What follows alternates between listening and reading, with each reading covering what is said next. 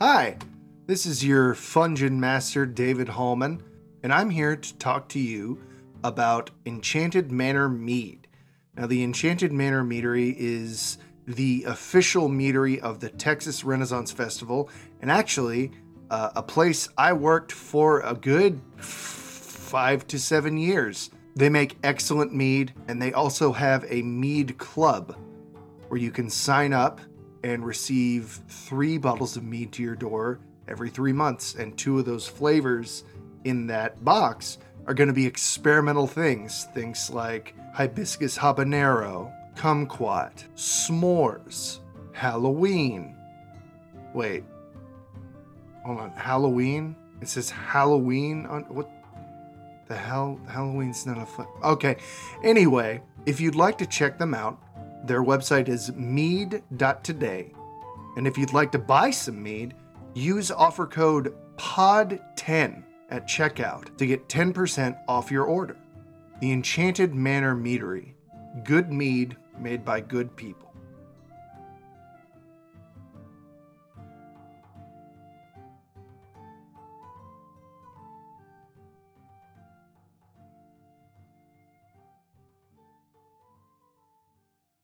Well, of course I know everything there is to know about smuggling. I've smuggled everything from data chips to potato chips. We'll get to that one later. Because I'm Jake Lucas, and I like to Wait, you've met Jake Lucas? Hey, keep your voice down. You're gonna blow my cover. Come over here. All right, you figured it out. I'm not Jake Lucas. That man is a legend. But he's mostly just a name after the whatever. They came here and his name got leaked from mission reports.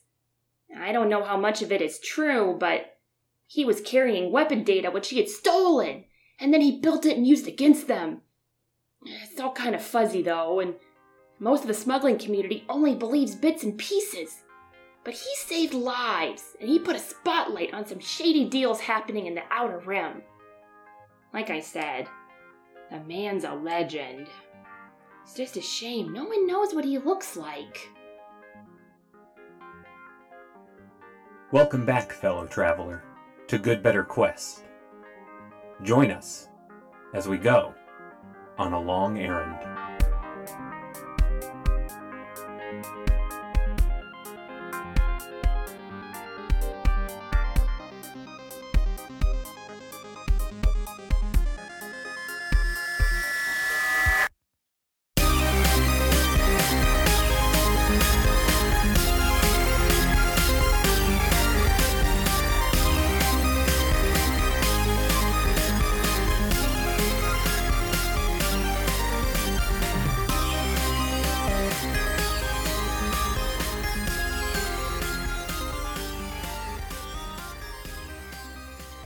Jake, you are in this dimly lit hall.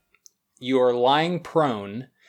You have your stun stick essentially on the chin of this creature that is holding you down with its pincers. This creature looks kind of like Parcel, except extremely dangerous. He has offered to help you, and that's where we left Jake last episode. Jake is going to ease his finger off of the button to start the impulse. He licks his lips because his mouth is dry. I suppose I got no reason not to trust you. And he kind of laughs a little bit, a little bitter laugh. This creature takes a couple of steps back, and he allows you to stand up. He snips his pincers a couple of times and lowers his hands, I guess you would call them. He doesn't have any to extend for a handshake, but you see that he is trying to appear disarming. And he says, "You must be new on this ship. You don't look like any of the previous versions of any of the travelers, so I take it you're running from one of the seers or somebody higher up on this ship. I might not be able to offer you complete protection, but I can get you away." Jake just sort of instinctively reaches into his coverall and he takes out his hat and he brings it down low over his eyes. This stranger surely recognizes that Jake sort of disappears when he pulls his hat down. He becomes too nondescript to even remember. And he zips the coverall up to his neck and he shoves his hands deep in his pockets and he says, "All right, show me which way to go." This, I hate to say creature, but it is an alien, and it is... How about this fella? Fella. We'll go with fella. He's also sort of camouflaged. I described last episode that his coloring is not like the previous aliens you've seen on the ship. The other ones are blues and pinks and purples and, light shades of red. This fella is olive and black and brown, taupe, earth tones. As they see you essentially disappear into the background, he gives off a little laugh and says, "Yeah, I think you're going to fit right in with us. We can definitely use somebody with your talents." And he begins to walk away. And as he walks away, one of the open panels that you saw as you were running away from the pirates, he ducks into it, and one of his pincers just comes out and waves you into this panel. Sure. So Jake just sort of jogs forward pretty silently and gets into the panel. As you do this, he grabs what was open, and it's part of this wall that looks like it's been falsified. Around you there were mechanisms and circuits and all of these working components of the ship, and it looks like they've been rerouted around what was opened so that nobody will notice that it's gone amiss. And he takes this and he closes it behind you. And as he does that, everything falls into blackness. There is no light anymore. And you hear light hoof falls walking away from you. Jake looks at this fella, or looks in what he hopes is that fella's direction. He pats his pockets. Now, I think you've told me that, I have things, I have tools, resources, Yes. right? Can I roll to see if I have, a little pen light or a lighter or anything like that? So, for our listeners, Offworlders has a resource system Resource exchange? called Supply. Yeah. Where you start with 3 supply and you can essentially turn them into whatever is useful at the moment. Rope, a tool, a one-use item. Small things that you could carry on yourself that would be useful in a situation that don't also break that system. So, All right, cool. Jake definitely has some kind of flashlight on him All right, if he right uses on. one of his supplies. Right on. I'm going to use a supply. So now I have 2 supply left. And you said I picked up some on the ship. How many would you say I picked up on the ship? So I know you definitely picked up a couple of batteries and a med kit. We talked about that, but I think you picked up 1 extra supply. All right, right so on. You Cool. had 4 and then 2 batteries and a med kit. All right, cool. That's fantastic. Jake has a flashlight, and it's small, but like everything else he has, it's the tools that he has are all sturdy. Everything else is so flimsy that it could be shoved or bent or folded or whatever to go wherever. Now, that was not very literary, but that is where we are right now. And so Jake pulls out his flashlight, and it's one of those that has multiple settings, right? So he puts it on the lowest light that there possibly is, looks in the direction of that fella, and he points at his ear do you hear that? As you turn on the light, this creature completely stops in its tracks, and its colors shift a little bit. It's gone from this kind of military camo to solid black.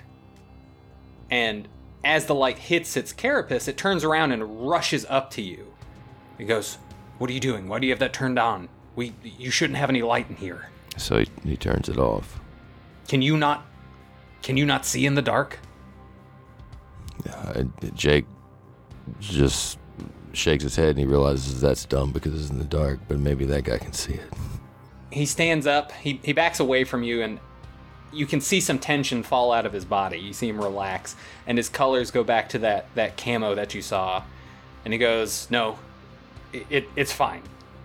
I've never met anybody that can't see in the dark. I'm just surprised that you can't, but you need to use that because it's gonna be hard, and I cannot lead you completely through where we're going. So if that's what you gotta use, just turn it off if you hear anything that isn't me. That's all I can really tell you."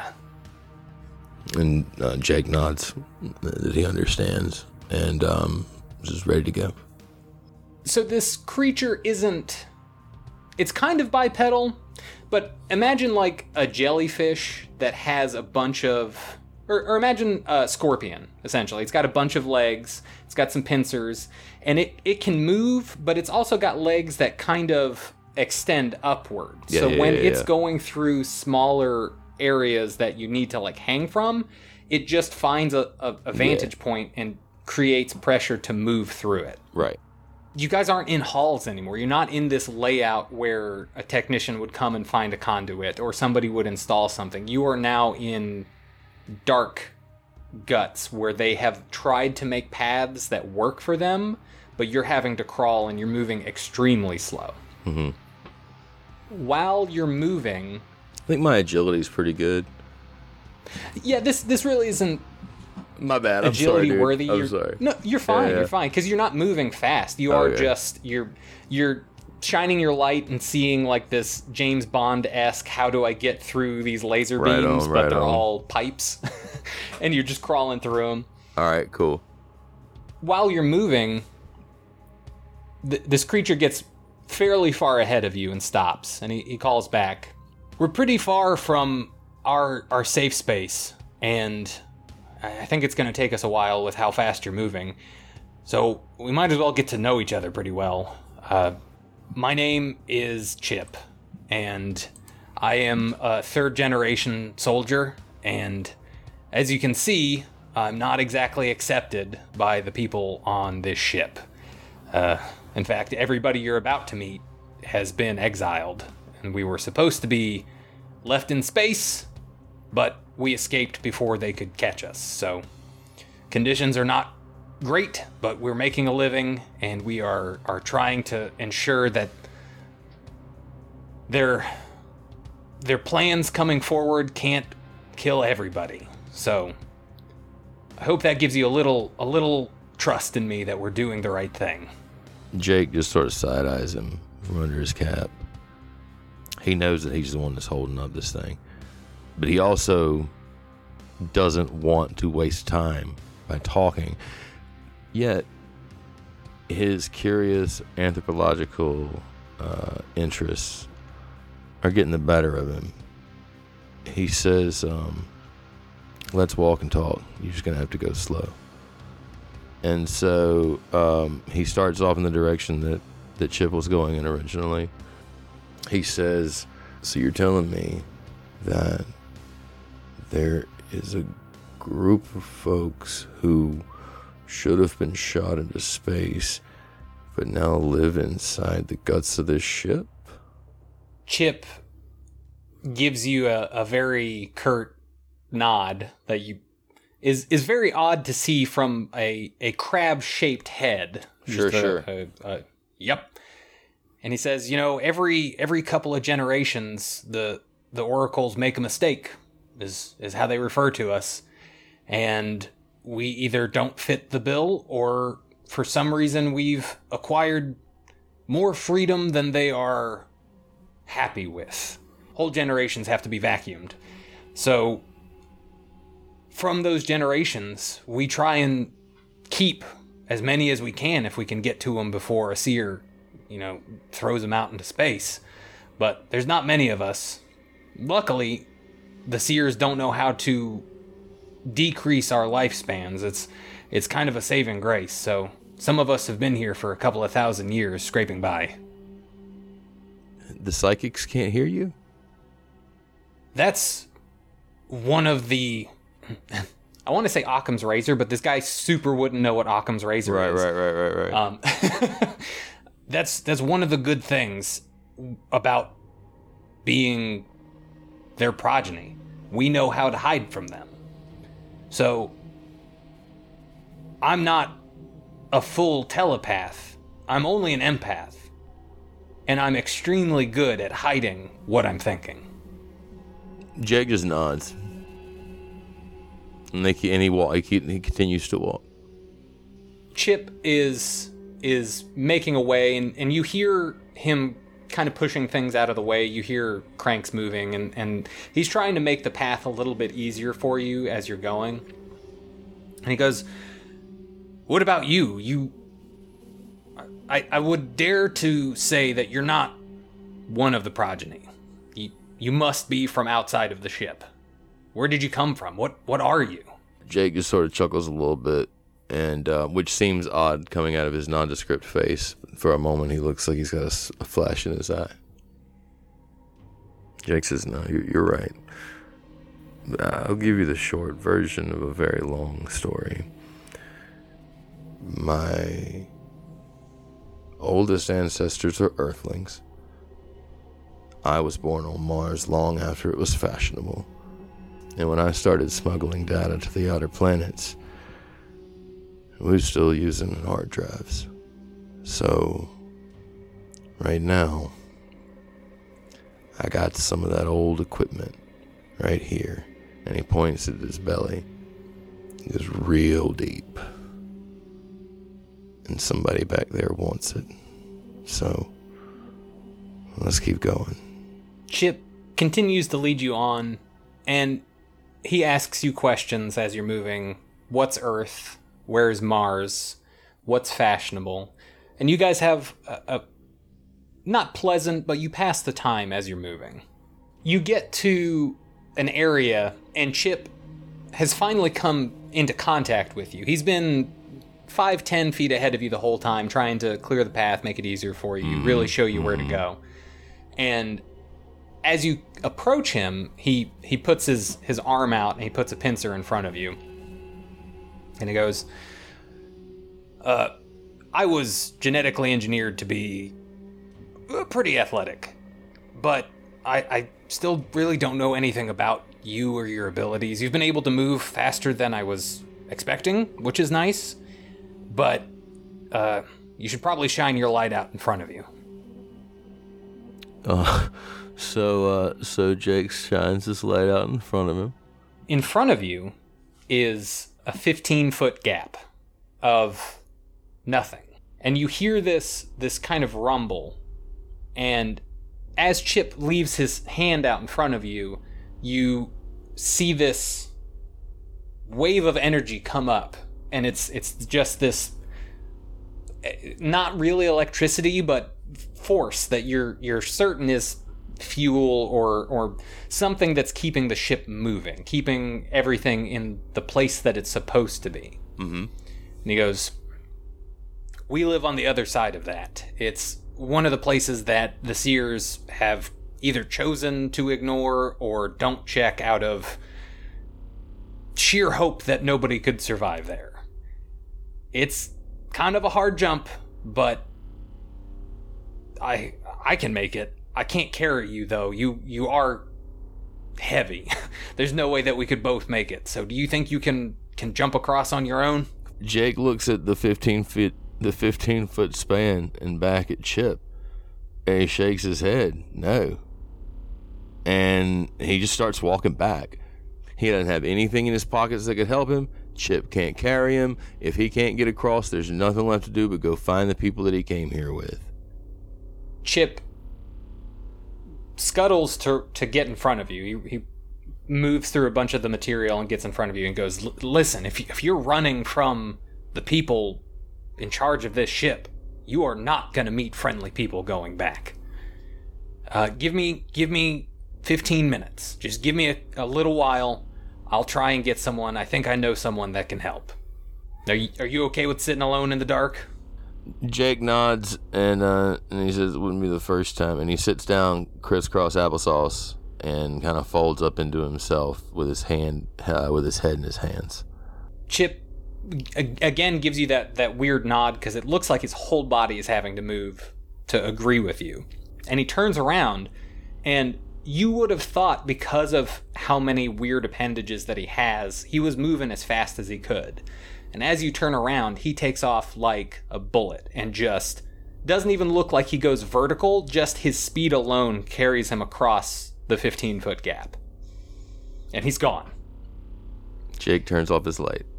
The weird energy that's surrounding this ship, that's going around in this gap, comes around on a pretty regular basis, but it's not on a minute. It's every 75 seconds, 80 seconds. Jake's trying to get a good picture of it, but it's not so it's not like an atomic clock precision, but it is consistent.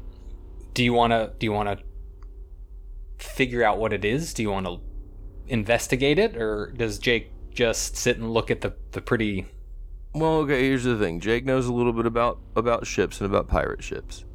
He knows about smuggler ships and stuff like that, right?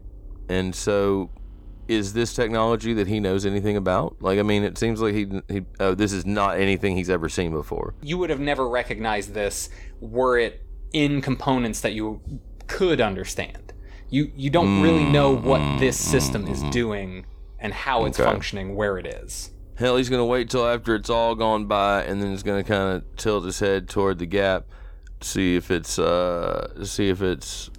too hot to put his face near, and if it's not too hot to put his face near, he's going to lean forward and shine his flashlight, which is adjustable, on its highest, brightest beam. And it's how bright its beam is, Nolan? It's like a laser that's like an inch wide. And it's like an inch wide laser, and it can penetrate the dark depth of space. I'm just telling you, man, that's my resource, and if I got to spend one more to get that, I'll spend one more. No. So that's a great resource to be using.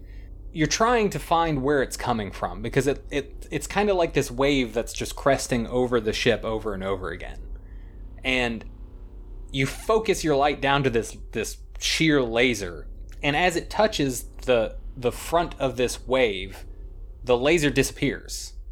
And as it gets closer to you, your flashlight shuts off. And then it goes by. And about 5 seconds later, your flashlight turns back on. All right. So he repeats the experiment. Same thing happens. Every time it comes by, it seems to eat the light coming out of your flashlight. And then shuts it off as it comes by. And then as it travels away, it seems to work again. I feel like his education at this point in human history or human future, like, everybody understands that black holes eat light. And so I think that's going to be the only thing that Jake can pin down as a possible idea, is that it's harnessing the power of a black hole of some sort. And that freaks him right the hell out, because that means there's a black hole someplace real close by, and he don't want to be nowhere near it. And he turns off his flashlight, and he sits back down, and he's going to see if he can see it or feel it as it passes in the dark. I imagine you just sit down and kind of dangle your legs over the edge. Oh, no. Jake's not going to put his feet in there, No, he's sitting like a few feet back, like just waiting to see what happens when it comes by. No, he's not putting his feet in a black hole. This ain't the kiddie pool. This ain't camp. You're waiting for it to come by, and are you gonna put your hand in it? Or you're just trying to feel like if your skin can pick anything up. As it comes by, the hair on your arm stands up a little bit. But outside of that, you don't feel any heat. You don't feel any tingling, shocking sensation. There's nothing that pulls you towards it, like it's dense. It just travels over the ship and seems to turn off your flashlight. Jake realizes that he is not educated enough nor smart enough to know what this source of energy is, but he is smart enough to have observed it well and will remember all of these details when he goes back to the rest of the group, because he figures Hagen will know what to do about it. So he's absorbed all this information, and he's ready to move on with it, and he's kind of getting a little bit nervous about Chip getting back, and he's thinking about walking back. As you begin to get nervous, and you've been observing this wave cresting again, a bolt lands at your feet, and Chip is standing across the gap looking at you. Jake looks down at the bolt. Oh, there's nothing special about the bolt. It was just Chip getting your attention. Oh, okay. Then Jake feels a little bit like a dumbass, and then looks across the gap like, "Come on, man! Why'd you just throw a bolt at the floor? What would you do that for?" As you're looking, Chip backs up a little bit, runs across, and stands next to you, and goes, "I'm not the best one to get people across this gap, but I think I brought someone who can." Looking across, there's another alien that looks closer to Crumb than Chip is, but almost like a blimp. I mean, they are enlarged, and they're moving very slow. It looks kind of like a balloon traveling across this gap to get you. Jake has a sudden realization, and it sort of makes him sick to his stomach, and he says, "Are they engineering generations of you?" Chip looks at you and goes, "What did you think this ship was? They've had 100,000 years to make the perfect creature to re-inhabit the Milky Way." Jake shudders. This is a lot. And he says, "All right, let's get across." So this other creature comes, and they land, and they almost immediately shrink in size again. And they walk up to you and have closer to a bipedal form. You remember the Bubble Buddy episode of SpongeBob? Oh, I didn't watch SpongeBob. Oh man. So this one is closer to the same color, but their form seems to mimic what's around them. Okay. So it's taken on a closer bipedal form to what you look like, but they're very fluid. Like, you can tell their structure is not entirely solid. And it walks up to you and goes, "Hi, my name's Feather. Chip said you needed some help getting across, and I guess I'm the only one who can do it. But don't worry, it won't be too bad." Jake just lets out a deep sigh. And he doesn't know what this is going to be, but he knows it's not going to be any fun. And he says, "All right, let's just get on with it then." Feather walks up to you, and they encompass you. They, like the Blob, they stand in front of you and put you inside of themselves, and they turn around and they move you to the edge, and then they begin to inflate again. And they just drift across the 15 feet and put you down on the other side. Ooh. And then they let you go and just turn back into a very slight imitation of your form. Ooh, I like that. That's good. Ooh, that's good shit, Nolan. I like that. All right. Does he have goo on him or anything, or is he like clean on the other side? No, it's kind of like silly putty. Like, he surrounded you, and then when he let go, he just took your form, but there's nothing stuck to him. Okay. But none stuck to me either, right? Because that's gross. No, right, no. It's sanitary. Right. Okay, cool. So Jake adjusts his hat and says, "Thanks, let's get going." Feather looks at you and goes, "Hey, bud, why are you in so much pain? You're giving off a lot of pain around your, what, I don't know what you call it. I don't exactly have organs. Your middle area." Jake has been sort of denying this to himself ever since this all happened.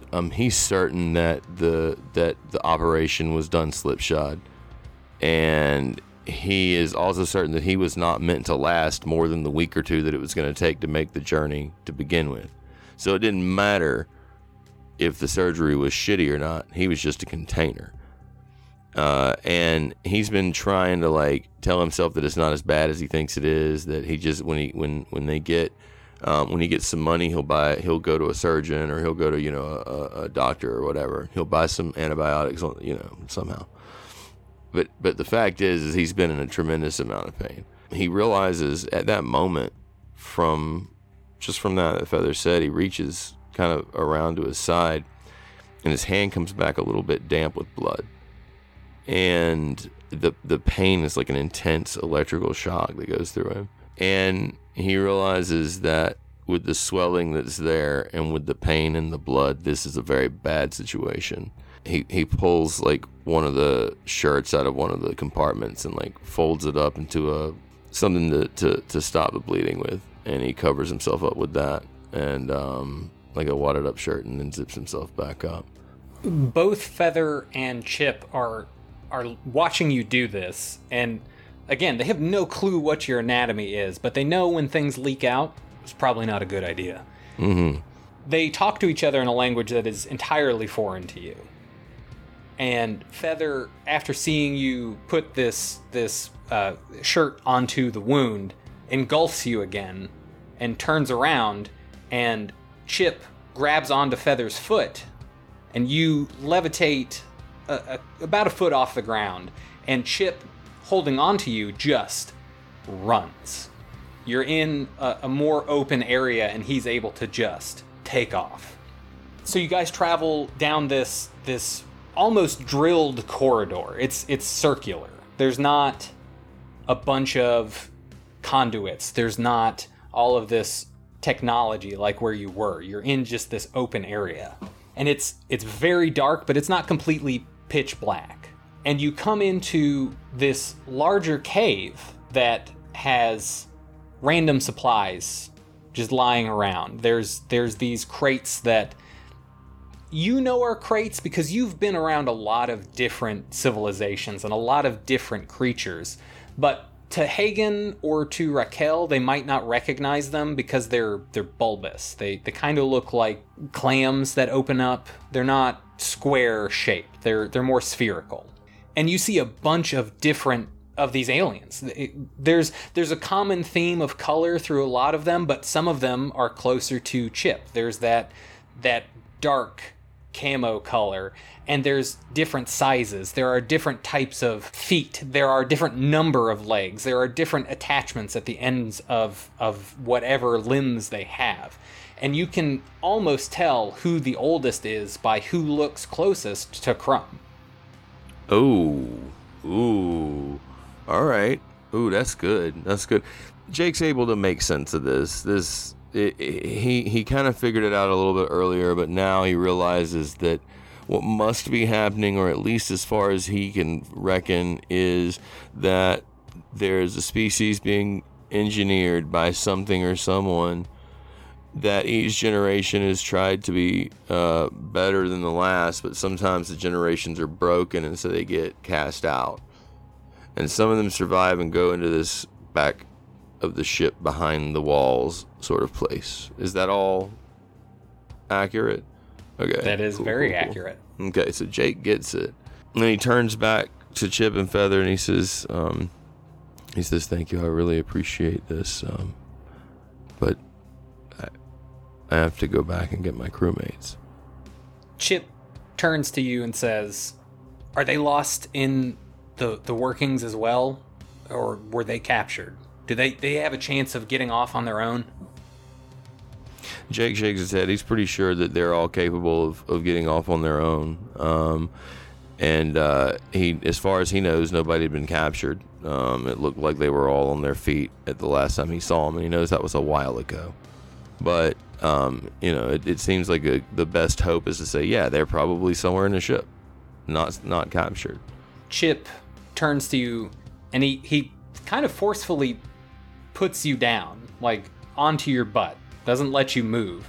He says, if they are safe, if they are in the middle of the ship, we will make sure that they are brought here to you. But there's no way you're going to survive with, I don't know, what is that fluid coming out of you? I imagine it's something that keeps you alive. You don't want that out, right? That needs to stay in. Jake shakes his head, yeah. If you stay here, we will bring them to you. He turns around, he starts looking, and goes, Spillikin! Spillikin! And a creature about the size of Parcel comes over. But they have many more arms. Parcel had like quadrupedal shaped body with a bunch of frill coming down from his head. This creature has 12 arms. He's got 8 on one side and 4 on the other. and they all have different ends on them. He's got some that have fingers and look like hands with multiple different numbers of fingers. And he's got some that look like tools. And this small creature walks over to Chip and goes, "What seems to be the problem? Am I needed? Is my assistance needed here?" And Chip takes a step back and very delicately pokes the blood coming out of your shirt and goes, "I mean, you're the closest thing we have to a doctor. You were implanted with a lot of knowledge. Do you know what a..." And Chip turns and looks at you and goes, "What are you again?" Jake says, "I'm human. Earthling. Martian. It's really all the same thing." Chip turns back to him. He's that. Can you fix that?" Jake says, "Wait, listen. I think I can help." And he pulls his coverall back and exposes the ugly U-shaped wound and with the poor stitching.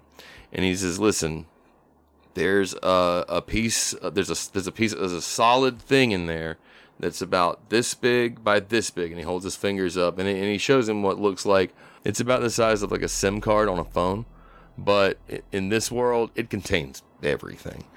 And so, and he says there's a little solid piece about this big, and he shows him on his fingers, and it's under here, and he points to all the ugly stitching, and he says, "If you get under there, you can get it, but you can't get under there right now." He says, "I'm going to pass out shortly, and if you know what you're doing, you're going to fix me." And he pulls out his stun gun, and he puts it on his chest, and he sets the volume all the way up, and he shoots himself in the chest with his stun gun. So, you pass out, and Spillikin comes over to your side, and all of the arms on his left side, he's got 4 on his left and 8 on his right, like I was saying, they begin prodding around the wound. They open it up a little bit. They see the poor stitching, and one of his arms on his right side is sharper than a scalpel. I mean, it looks like it's edged in flint, and it just cuts all the stitches open. And as he does this, some of the other hands creep in. They find the little data chip, and he pulls it out, and he puts it on your chest.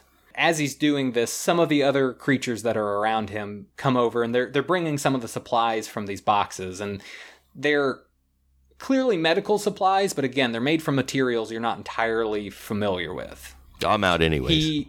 Yeah, you're out, so you don't know all of this is going on, but he performs this procedure, and he does it extremely well. As you wake up, it's been hours at this point, and Chip is sitting next to your bed, and he's squatted down, kind of like a crab resting on its lower carapace. And as he sees you stir, he stands back up and he turns to you and he goes, "Hey, we've found where your friends are. We're bringing them to us right now. So you don't have to worry about that. They'll be here any minute. We might have to send Feather back out to bring them across the gap, but I think they can get there on their own." I'm just still listening. I'm kind of shocked and surprised, you know?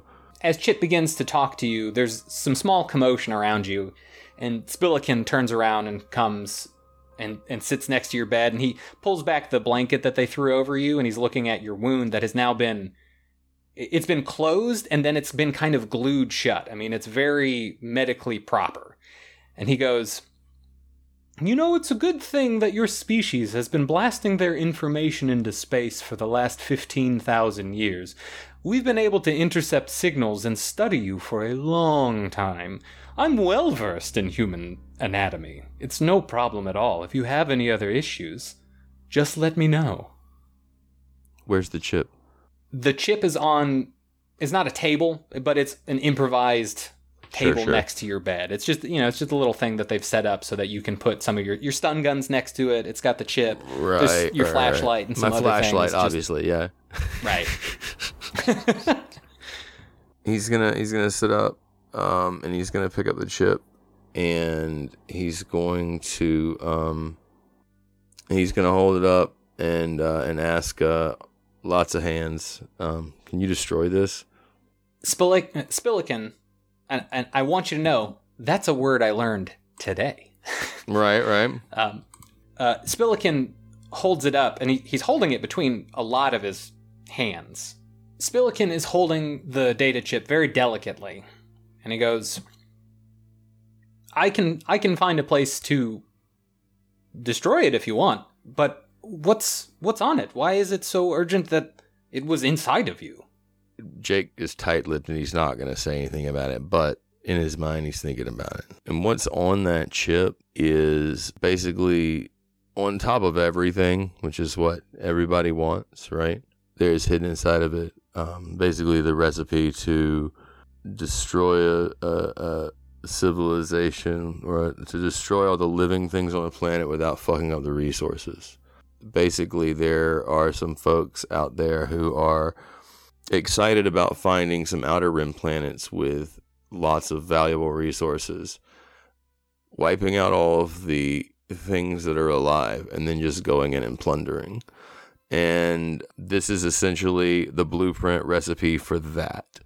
He doesn't know if he's the only one that has this, but he knows that he was supposed to be transporting it to a particular person of a nasty reputation. As you're explaining this to Spillikin, you see 3 orbs come in to reality in a circling motion. And all of a sudden, the Seer and Alistair are standing in front of you.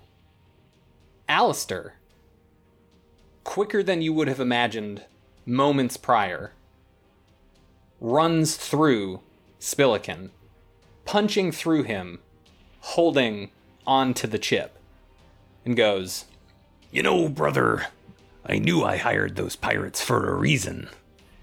And as he says this, you see that his front canine teeth have grown, and Alistair is now a vampire as well. As he says this, the Seer comes up to him and gets extremely close to him, and those 3 spheres teleport them out. And they are gone. Is Spillikin dead?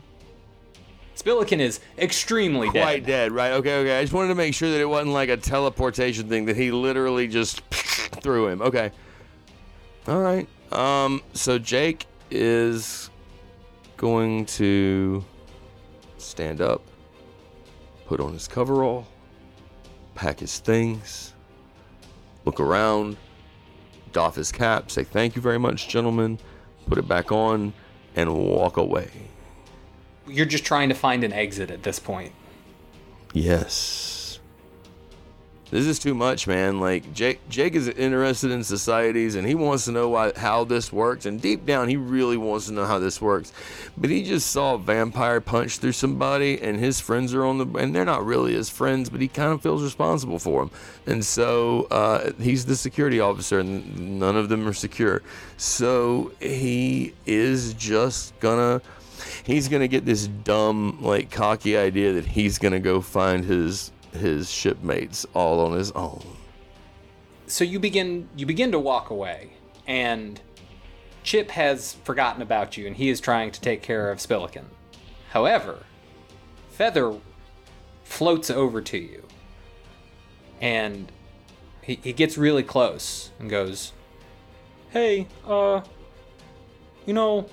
you were inside of me, and I kind of got a good impression of you while we were floating around. And I get the feeling you're going to try and do something really brash because you feel like you're responsible. But everybody here has to leave, and it's kind of because of you. You're responsible for projecting your fear so far. But we want to help too. Now that they know where we are, we have to make sure that they can't use whatever's on that. So, are your friends going to help us too? Do you think that they'll make a difference if we all get here?" I'm certain of it. He says without hesitation, and he's not certain of it at all. Feather, kind of like a balloon animal, he grows an arm out of his side and he holds it up for a high five. He goes, "Yeah, that sounds good." Jake returns the high five. Feather blows himself up very big, and he floats up to the center of this room. And he goes, "Everybody, it looks like the time has come. They've found where we are, and it looks like we're close to our destination with the arrival of our friend... what's your name? I didn't actually get it." It's Jake. Can you say it for the people in the back? It's Jake. It's Jake. My name is Jake. Jake Lucas. You hear some nervous mutters in the back. "Oh, Jake, that's fine. Okay, it's Jake. All right. But now that we have to mobilize against our oppressors, I think it's time that everybody comes out of hiding." You were standing there and you were nervous about everything that's going on, right? I mean, give me Jake's impression of everything that's happened. This is all so goddamn bizarre. Like he doesn't have a point of reference for any of this. This feels like some kind of awful story. Like he just shocked himself out. Like something broke. Something has broken in Jake. All right. Here's the thing. Something has broken in Jake, and he is not okay. It's probably got to do with the fever and the infection and the pain and all of that. At the same time, could be that he's walking around with crab people that all look a little bit different because they're all supposed to be dead. So, Jake is having a hard time today and a rough day of it, but he did find a flashlight that he likes, and he's going to use it to find his way back to his friends. As you are processing your emotions of the last day, Feather has given this speech to everybody in this cave around him, and Jake, you look around and there are more creatures than you initially saw when you came in. Some of them kind of resemble Feather. They don't look super threatening. Some of them kind of resemble Spalaken, and some of them, they're all over the place. There's some that have no legs and are floating like the seer. There's some that have more legs than Chip. There are some that are moving around like snakes with bulbous heads. There's all of these different creatures, and they all kind of coalesce into this group. As they come together in this crowd, you hear from the other side of the cavern your friends walking towards you. Jake is pretty delighted to hear this, to hear his friends out in the distance, and decides to still be cool about it. So he sticks his hands real deep in his pockets and he pulls his hat down, and he pulls his hands real deep in his pockets, and he starts strolling towards their voices. I want to know Jake's motivations for going forward. What is Jake going to do to... I mean, he's got to give all this information to Hagen and Crumb and Raquel, but what is Jake going to do with his friends to stop what he just saw? Jake is going to want to do one of two things. One, just make a clean exit. With them, he doesn't want to leave without them, but he'd like to make a clean exit. And if it's at all possible, take a few of these, castaways with him. If he can make that happen, but if he can't, he's getting his friends out. He's a security officer, and he is fundamentally a decent guy, and he wants to make this work. Now that said, he's got a little bit of like a Superman hero guy going inside of him that's also hatching a plan to draw out the Randy Savage vampire, Alistair, and bring him out into a epic confrontation. But he doesn't quite know how he's going to do anything like, how he doesn't know how he would do that. And also he doesn't like fighting. So Jake wants to make a clean escape. And if barring that, a heroic last stand. Jake, you see your friends in the distance, and you begin to walk towards them as they are standing in the entrance of this cave. And behind you is many dozens of these different generational creatures of different size, shape, form, consistency. And you walk up to your friends with this small legion of creatures behind you, going on not a warpath, but going on a redemption for them, for you, for what's going to happen. What does Jake say when he meets his friends? he walks up and just like a couple feet away from his friends, he kind of strikes a pose. And he takes off his hat and unzips the cover all sort of in one motion. And with the hat, he points back toward Chip and the others. And he says, Hagen, Raquel, I'd like you to meet my new friends.